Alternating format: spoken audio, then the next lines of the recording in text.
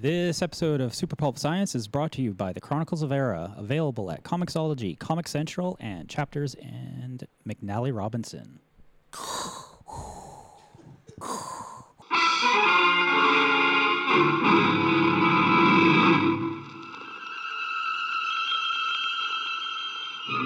Attention, citizens.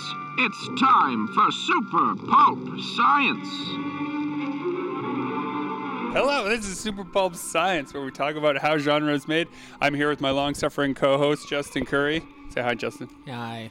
And we have brought another long-suffering Winnipeg comic aficionado here, Scott Henderson. You can talk into your microphone so we know you're here. Hello. There we go. So I'm just going to ask Scott right off the top, just to do some book shaming to the two of us, Justin. All right. Scott, how many graphic novels have you illustrated so far in your career?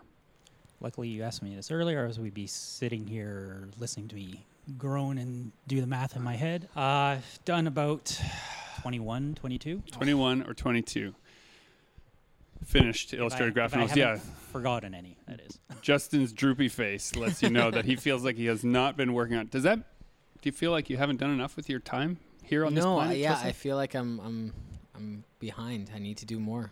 All right. Yeah. So There's But so then many I look books I around wanna do. at your conventions and everything like that, and all the prints and everything that you guys do. It's just like, oh, well, now I don't feel like I'm doing very much. I might be putting books together. So you wish you were doing more shows and making more prints, and you wish you were making more books.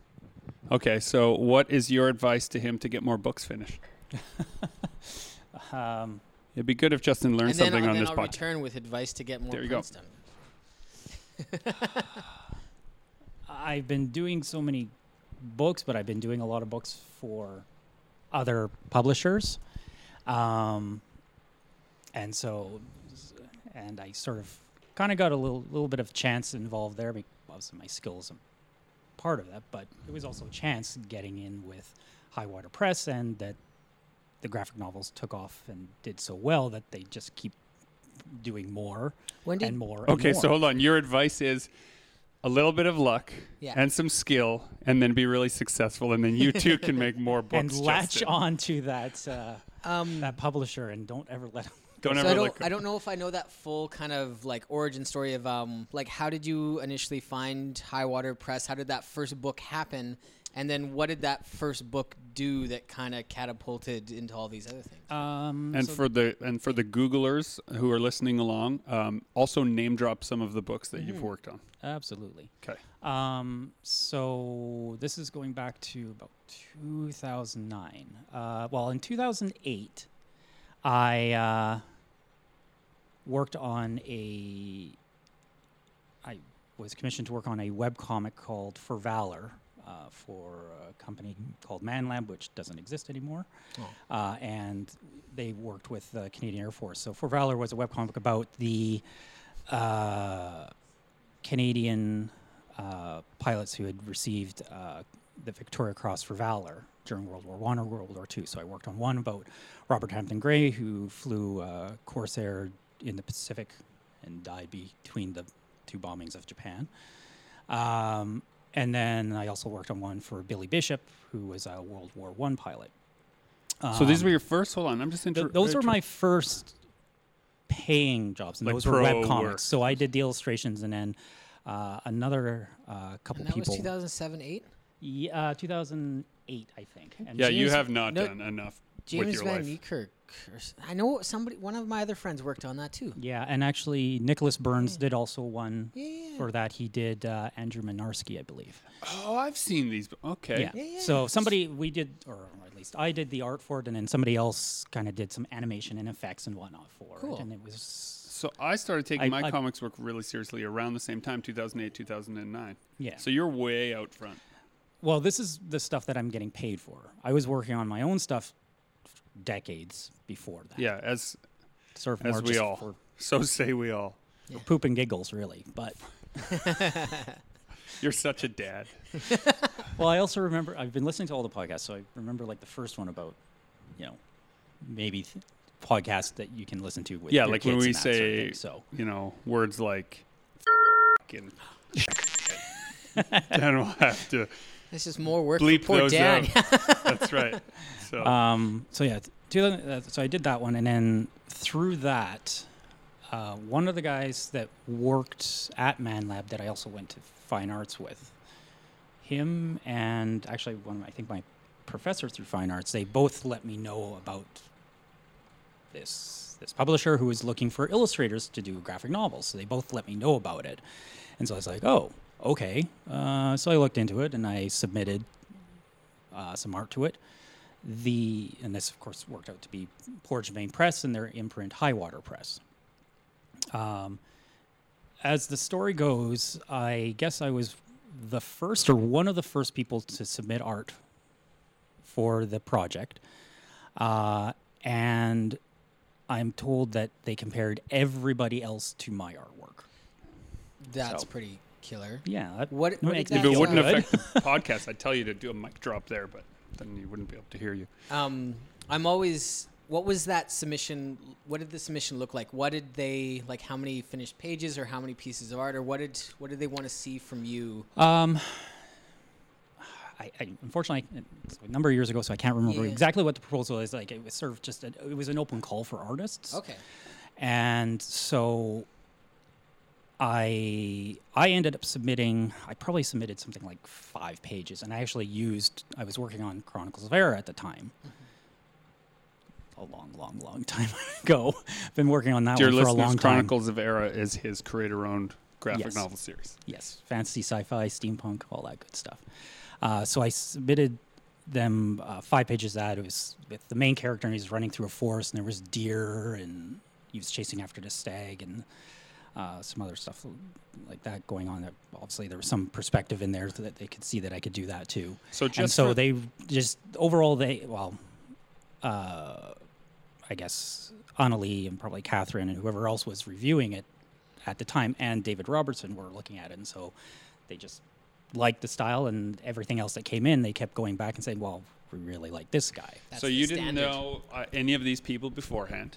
Nope. Okay, so this is from the standpoint of being a person who wants to break into comics, right? Has never done it before, has no you don't know people, you don't know anything, they don't know you. No. You just followed the script submission. They had a script page. I'm just breaking it down to the small bits because there are people wwho want to start who wonder how that No, I think- happens, I and they think with assume. them- It was just the 5 pages. Like that's what I took away from this: is how many people do we know that want to get into comics but don't have 5 pages to submit to of a sequential potential- art. Yeah. Lots. And I think that's the one thing that I've known for all the years that I have been following comic books. Like, I don't get very many opportunities to go to the big conventions where there's Marvel, DC, and all the editors and all that sort of stuff. But that's the one thing. It's like so many people do pinups, or they do a few pages, but they don't necessarily finish a book, or they maybe have like a dozen unfinished books, sort of thing. And so I submitted the few pages to them, but I had one full chapter, one full 32-page issue of Era done, and I was working on more of it at the time. I had, I think, another 60-plus pages done at that point. So let me pause there. So if you're someone who is making comics just for, as you put it, poops and giggles, Yes. maybe what you're really doing it for, maybe the reason you're putting time aside in your day is so that when the call comes, you have something to show them. You have something to show. You show that you can finish something. It's also, of course, about the variety that you can draw. It's great that you can draw people, but can you draw perspective? Can you draw animals? Can you draw this or that? Or, I mean, it's okay that if you can't draw some things. I'm terrible at drawing things like vehicles and whatnot. Things like Horses? 3D Can you draw a Google horse? SketchUp. Well, because of my fantasy series, Yeah, I was there is a gonna lot of horses, so I learn. Justin's favorite thing to be asked to draw really quickly when we're at signings is horses. Isn't that right, Justin? Well, it's like human hands and horses are like notorious for being tricky to draw. I'll draw you human hands all day, but I don't want to Luckily, draw horses. When I was younger, there was that movie Spirit, the Yeah. animated, and in like the DVD extras when those were kind of like the thing. It was the lead animator did like a tutorial on like how to draw horses, and I watched that over and over and over again. I think it was one of the big guys. It was like one of the Clements, one of those lead animators. So yeah, you can bust out a pretty quick unicorn, I have to say.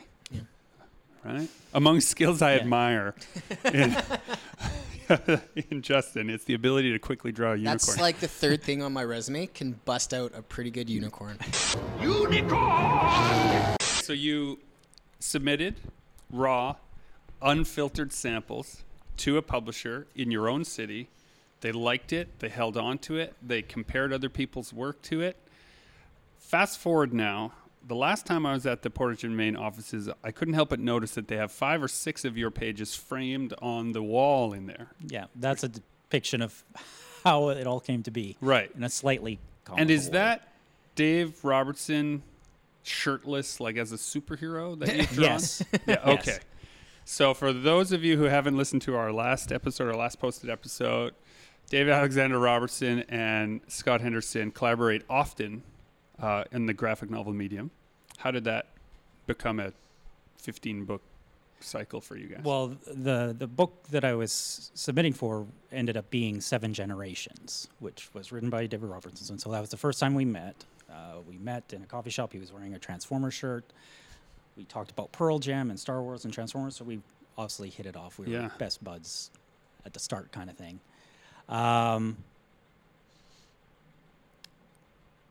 And yeah, that's what sort of started it. I had to put my own projects on hold because at the time I was still working full time in custom framing, and so I really only had enough time to do one book at a time. So Era got put on the back burner. Did you do the Stone issue? Yeah. Yeah. The 7 Generations, originally it was published just as black and white, and I mean, they say graphic novels, but they're more like the floppies. So it was 4 chapters. So Stone, Scars, Ends Begins, and The Pact. They've since colored it and collected it into one volume. I see. Well, I first saw that issue of Stone. My first exposure to your work was as a classroom teacher. And there was a student that I had that carried around this tattered comic book in his bag. Just held onto it like a talisman, and I didn't really know. And he was a pretty quiet kid, tried to keep to himself. He was carrying some weights of his own. And we got to know each other after a while. And I said, the giant comic nerd in me can't help but notice that in all of your classes, you pull this one book is always with you. And it was a copy of 7 Generations, Stone. Mm-hmm. So, no matter how you feel about the project in general, it reached one kid really hard. Like, he had a hard time talking about it because it mirrored his own experiences. Yeah. But, is that what you guys set out to do, was talk about hard things for people in tough places? Well, I think that's definitely what David started out with. And I have the sense that there's a little bit of autobiography, at least in 7 Generations for him. Right. I mean, I'm ultimately brought on as the artist. I'm the hired work. You're the hired gun. But I mean, I had to be I had to be open and interested in learning, which I was. I mean, prior to working on this, I was getting more interested in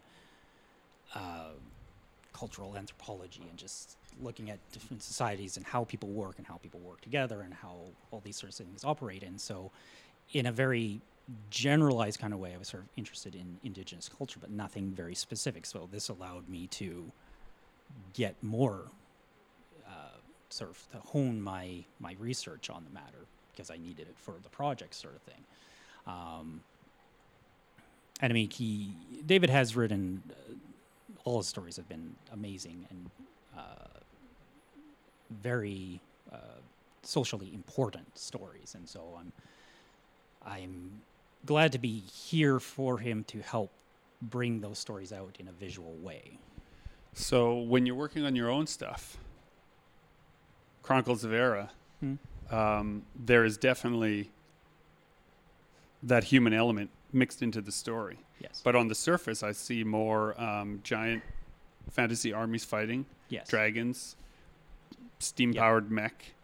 Yep. All the fun stuff. Yeah. All the fun stuff. So do you find that, are you well served by having both sides of those in your creative time? Do you wish you were doing more of one or the other? If you say anything rude to Dave, we can edit it out. No, I don't think I necessarily want more of one than the other. I always like my sweet spot to return to just cut loose and whatnot is fantasy sci-fi. That's where I always like to go. But I've always really enjoyed all the books I work on, even though they're sometimes different. I really liked a couple years later, which is where it started, where I started doing the illustrations full-time instead of part-time. I was working on the series, some of the books in Tales from Big Spirit, which was a 7-book series, and each book, though, is about a different Indigenous figure from Canada's history. So the first one I worked on was Sergeant Tommy Prince, who was a sniper during World War II. I liked World War II era, so that was a lot of fun to work on.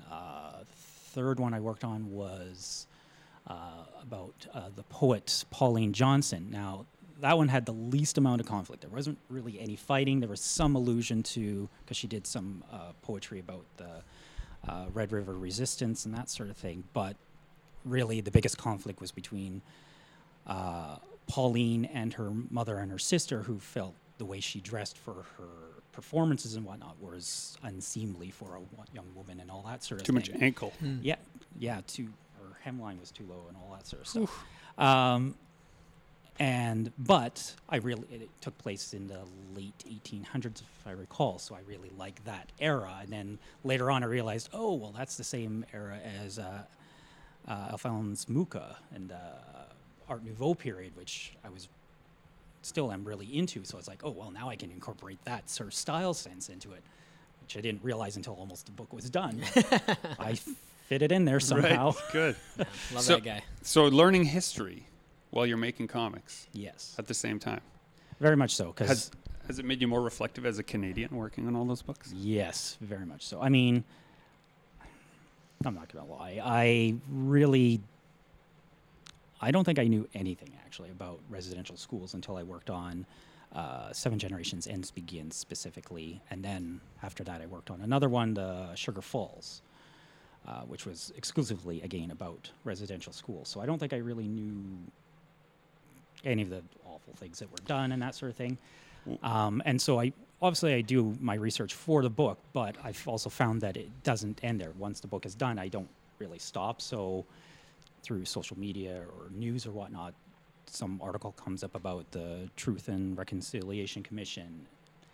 And yes, I'm not supposed to go into the comment section, but yes, I dive into the comment section. And so you see all the back and forth there, and that made me think and just sort of try to understand the effect of that, the long-term effect of residential schools. Do you ever wonder when you're in the comment we can section, do. in the thick weeds of the comment section, Yeah. if you should just send all of those people free PDFs of the comics you're working on? Like would might and I almost mean, be like a good idea. without hyperbole, so many of those comments come from a painful sense of ignorance. Yeah. Right? Don't you have those tools now? Could you not be the justice that is so richly deserved in the comment section? I guess that would be one way I could do it. Like, I don't engage in debates or arguments or whatnot very often because I'm not fast enough. I can't. I think of my response a day later, a week later, 10 years later. Yeah, I often think if I was a time traveler, I would be the best at arguments. Right? It would just be awesome. Okay, so Better way to spend your time, I think. than arguing or time traveling.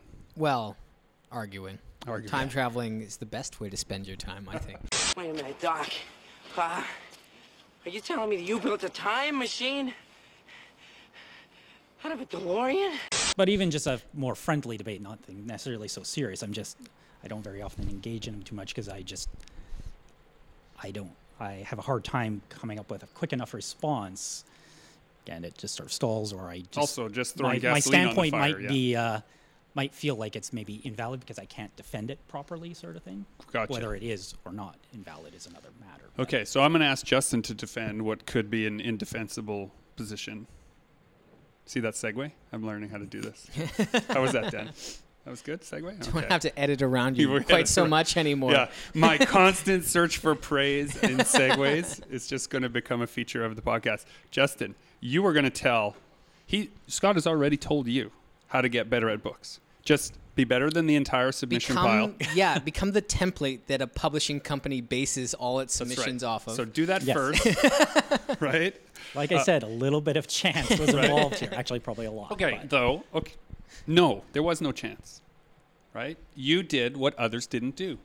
You drew in your spare time. You made finished pages, right? That was sequential art on the page from the beginning to end. Most people who draw have a half a dozen drawings in a pile that prove that they can draw random things. and they're Storytelling is mostly different. pinups. They're like Yeah. non-sequential. That's right. Yeah, I've got about 3 Rubbermaid tubs. So it's from less high school luck than you think. filled with that. Less luck than you think. So I appreciate your humility. But Justin's entire career is built on luck. So let's. No, I'm just kidding. My God.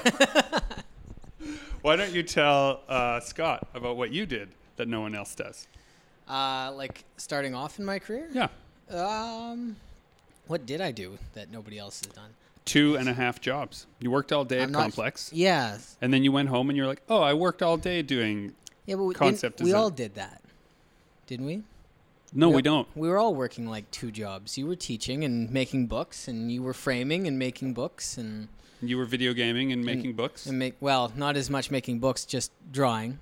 The books came later. I never really wanted to make books like off the bat. I wanted to be a concept artist, and then I became a concept artist, and then kind of just through freelance, a book job or 2 landed my way, and by the time I finished those, I was like, I kind of want to do this. So, Off the bat, comics were not my goal. did we accidentally discover, gentlemen, something about ourselves? That we're all workaholics and that's what we have in common? I think you almost, well, especially for drawing comic books, that's almost what you need, which Pretty thankless, right? Like, Yeah.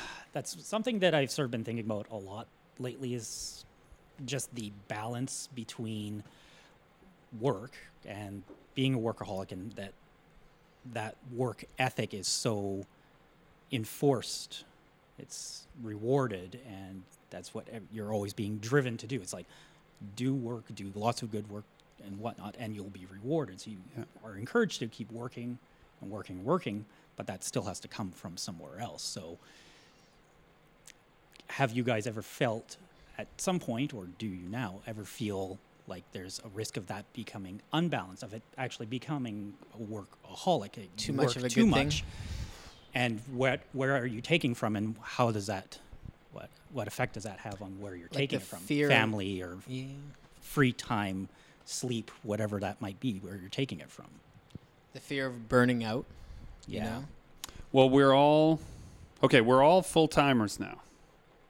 So it's interesting because I have to roll the clock back to the time when we were doing 2.5 jobs, right? Job 1 is whatever your day job was. Job 2 is you're making pages basically full-time. And the extra half in there is how do you manage those 2 things? Like trying to separate all the time required for both and still be a functional human being is a lot easier now. Once I took the plunge to do this full-time, I was reflecting on this specifically the last 2 days, because for 3 days in a row, I've stayed up till 3 a.m. working on comic book pages. Not because anyone told me to, but because I was so into it and I felt so fired up that I just didn't go to bed. And then suddenly it was 2:30 and I looked at my watch and I was like, oh, this is probably the time that I should go to sleep. Now, previous to doing this full time, I would have gotten up and gone to teach all day the next day. No problem. And then come Saturday or Sunday, I would have had to crash for most of one of those days just to reset the biology. But now I just slept until 9, got up, did what I had Slept to do. until 9. Yeah, well, that's sleeping in. We're fathers, right, Scott? So you know what it's like. That means you sleep in until sleeping 6 hours when you're a dad is about all there is. We're going to pause for a second because the UPS guy, or no, Canada Post has just arrived. Are you Tony's stank? I got a package in the middle of our podcast. What could it be? What could it be? Our podcast has been interrupted by the arrival. Wow. Oh my gosh, I'm so excited right now. I have to put this microphone down so I can tear it down.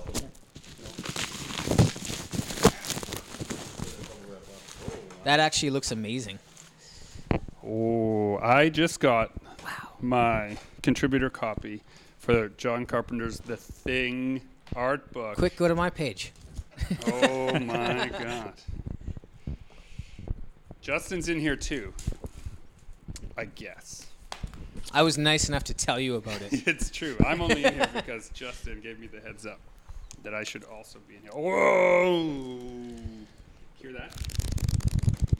That's like 397 pages Wow. of art related to the thing. Okay, podcast is canceled while we look at this. I don't know what the hell's in there, but it's weird and pissed off, whatever it is. If I go on vacation with family for more than like 2 days, I start to get very anxious and kind of antsy and almost like shaky because I haven't produced anything in more than 48 hours. Yes, Walt Whitman calls that the procreant urge. And he's not always talking about sex when he's talking about that. He's talking about our, like, you know, inherent desire to be creative. And it pushes out of us. And I totally agree with that. If you go, when was the longest stretch of days you went without drawing or writing something, Scott? He's rolling his eyes. He's trying to think. I honestly don't know. When's the last time you went 5 days without drawing or writing something? Don't even know. Years? Probably. Because even when Decades? even when I've been on vacation, I'm usually doing it. I think there's been a couple times where I might feel a little bit burnt out and I just don't do anything. When I used to play video games, I'd play video games instead of doing work and all that sort of stuff. But yeah, I don't know what I would do without it. I've for the last What would 30 you years, fill your I haven't time gone. with? Yeah. I haven't gone 5 days without drawing or writing something for, without hyperbole here either. Yeah. Probably 30 years. and sort of talking about you getting the shakes when you don't draw. Recently, when I was looking into things like work addiction and things like that, is that there was one doctor psychologist who sort of talked about that, and for him, because of his own childhood trauma, he sort of put everything into his work sort of thing, and he found that when he wasn't working, he was more irritable, he was impatient, he was all these sorts of things, and it's very comparable to other people, like when you have like an addiction or whatever. So it was just very... it's funny that you say that. We're in a dark place now in the podcast, ladies and gentlemen. But my wife says that to me. If I'm kind of in a crap mood, it's either because I haven't eaten or I haven't drawn or written something that day. She'll just look at me like, you know what? Just go make something for an hour and then come back. You'll feel so much better. But is it because we have a sickness, Justin? Isn't that like the best kind of sickness to have, though? The best kind of sickness to have is a creative sickness. I think that could be true. Oh, yeah. Like, oh, darn, I have this like incessant urge to be productive and get things done. I suppose. Like a superpower. I guess the reason I was bringing it up is because it depends. It's like anything. Like there is that push and that drive to produce and to create things and to even create lots of it and make success of it. But like anything, there's too much of a good thing. And in the case of talking about work addiction and whatnot, quite often like people will sometimes throw themselves into their work to avoid something else. Yeah, okay, Yeah. that's true. So it's all about when that balance becomes, it just tips too far to one side or the other. So one of the ways that I think is important to manage work-life balance when you're a creative person and you have deadlines, you have lots of things to do, is you have to manage intrinsic and extrinsic motivators, things that come from inside and things that come from outside. So when you're a person with a job and a deadline and a set of responsibilities, those are all extrinsic. Those all come from outside. Someone is asking you to do something, you've agreed to do it, and now you must do it, and so that's an external pressure, right? Whenever I feel too much of that, too much have-tos from the outside world, I try to balance it by creating sort of internal reverse pressure. right? If I have 3 or 4 books from publishers due or 3 or 4 projects, rather than say, oh my God, I have to stop everything to work on only those things until they're off my plate. I think your mind does that naturally too. As soon as you get too much client work, you're suddenly like, I have all these great ideas of my own. That's right. And a lot of people push that aside. For me, in order to feel healthy, I embrace that. I'll take a day off and just work on that stuff to sort of relieve the pressure, to sort of push the needle in the other direction. Right. And it keeps me a fairly balanced individual. But then even an imbalanced individual would think they're a balanced individual. So perhaps I'm not the best judge of that. How do you guys deal with that? There's just too much external pressure. What do you do? Like from clients and clients or work and shows or with me, I feel like there's such a range of things to do. Like I have books I'm working on, I have prints I'm working on, I have art books, I do paper toll, which is a little more crafty.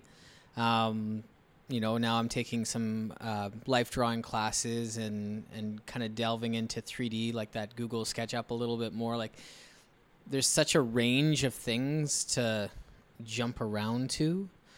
Like I think if I was just doing one thing, I'd feel a little more trapped in that one thing. But because I'm kind of jumping all over the place constantly, like so you don't want to be too. If you were too specialized, then it would feel like But like we're doing a podcast among like it's true. We're juggling so many things. In a given week, I will do pencil layouts, do digital inks, do colors, do lettering, do a podcast episode, do some writing for film, do some writing for sorts and animation, inventory. Sorts and inventory, that's true. So it does. And then, that's just the work stuff. And then the life balance stuff is, pick your kids up from school and take them to their, piano lessons or the swimming lessons or, wrestle with them like you're a giant robot mecha, right?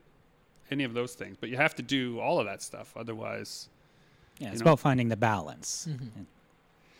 But is it balance over time? Like, is that balance that we're talking about? I think maybe it's irresponsible to hope to have that balance in every single day. And what you're looking at is a balance within an amount of time that you can handle. Like maybe it's within a rest cycle. I know that I can have, it can be a super busy day with tons of pressure and lots of people needing lots of stuff. And I can handle that for a week without rest. But if I have to go into the second week without rest, that's when things start to fall apart. So I have to build that in. Do you look for balance, gentlemen, in a single day or over the long haul? Is it a life of balance we want or a day of balance? You should go like week to week. I find I'm finding with myself, because I have a little looser of a schedule right now, conventions haven't started up. I haven't been taking on any client work because I've got some books brewing. But there's usually at least one day a week where I'm feeling a little overwhelmed just with like emails and business stuff and correspondence that I need to kind of tuck myself away and do one day of just concentrating on all the non-creative things that revolve around this business. Yeah. And get that out of the way. So that was actually yesterday. So now today, all I'm doing is drawing quackers in the pond with the other animals in the pond. But I find that happens weekly where I almost it hits a point where I just need to get all that other noise out of the way so I can get back to the creative stuff. In a glut. I find if I leave it too long to pile up like that, those days are just the worst days. So I've been trying to start my days with the things I least want to do. Right? So if there's like a correspondence that you normally would leave to the end of the day, I try to open my day with that email. I've been very prolific with books and whatnot. It might seem like I've got my stuff together, but I think, what was it, in Sam and Claire's podcast, it's really, I'm just a suit filled with lemmings. And in my case, I sort of the thought aforementioned of the podcast is Business BFFs, dear yes, listeners. Yeah. which is great as well. Mm-hmm. In my case, I think of the lemmings as being rabid and ravenous. So the things that I'm especially been looking at over the last few months and most recently is because I know that I have a huge procrastination problem, and usually I kind of just shrugged it off and tried to deal with it. What kind of things do you procrastinate about? Actually, ultimately, everything. I procrastinated on almost anything and everything. How do you get so much stuff done then?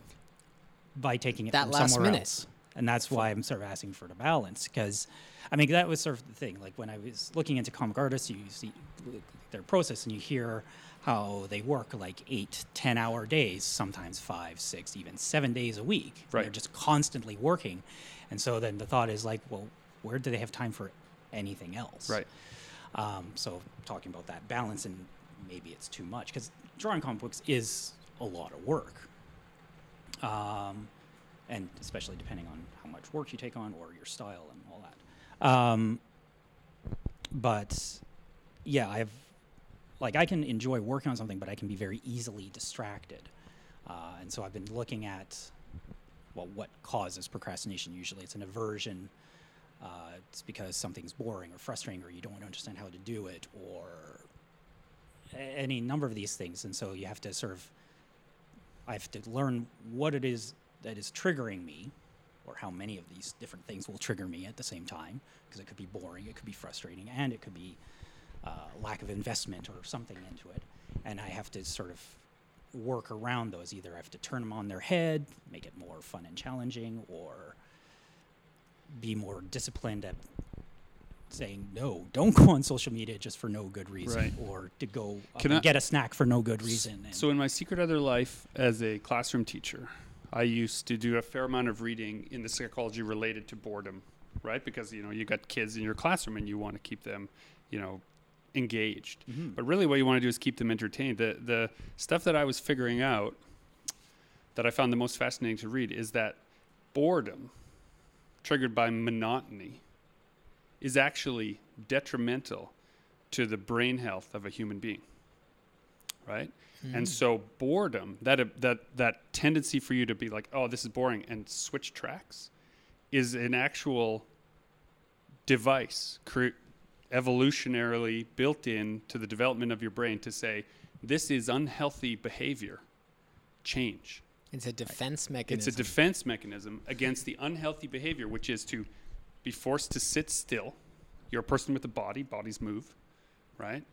With a dynamic chemical, electrical storm going on inside of your skull. It's supposed to think about lots of stuff all the time and be engaged often, right? And when you force a student to sit in one place and do just this one thing, which they are not interested in, and only because you told them to do it, their mind wanders. Because it's not healthy for them to be present there, right? It's creating bad habits. Right. And so You just made school sound so much more torture than I already thought it was. Oh, it is. Yeah, I can tell you as a person who administered that torture every day for 9 years, and I loved it. I loved every second. I still love it. I love getting up in front of a classroom. It's one of my favorite things. But you have to keep people in a place of disequilibrium, not knowing what is going to happen next, as long as it's safe, so that they go, oh, wow, that's interesting. Oh, I never thought about that before. Oh, right? If you are following a prescribed curriculum that is too stringent, it sucks the joy of discovery out of it. This can happen to us at the drawing table, right? Yes, it's fun to be making art all day, but if you're just doing the same strokes, the same lines, the same process, then you will be ground out of it. Yeah. And that external motivation pushes on you until you're crushed into a little powder. Why do nitrogen nodules cling to the roots of plants? Love? Is that why you find it's so important to have a couple projects on the go to jump around to? You always seem to be kind of, a couple big projects and a bunch of little things going pivot on. a lot. Yeah, Pivot a lot, yeah. It's a lot of juggling between this and that and the other. Yeah. Also, if we're going to go into some brain psychology and some brain health again, neuroplasticity comes from new experiences and new challenges, right? So your brain, you die into yourself, as the expression goes, as your brain gets stiffer and drier and more horrible, and you get stuck in your thinking ways unless you exercise it all the time by trying new things and trying things that you're bad at, right? I do a lot of things that I'm bad at, but they're still fun, right? Like what? Things that I'm bad at, Yeah. then still fun. Oh, I sing all the time with my kids, like at the top of my lungs. And one time I'm singing away, putting my kid to bed, and my youngest, Finley, he reaches over and we're lying in bed and I'm just singing him to sleep, and he puts his hand gently over my mouth and says, "Dad, Mom is really good at singing." So, you know, you gotta just do stuff. You just gotta do stuff. I'm a polite kiddo. Yeah. So I think we will leave it there, ladies and gentlemen. You should all try new things. That comics are a horrible experience that will grind you to a powder. But whether that's true or not, everybody here at Super Pulp Science thinks you should join the fight and make comics.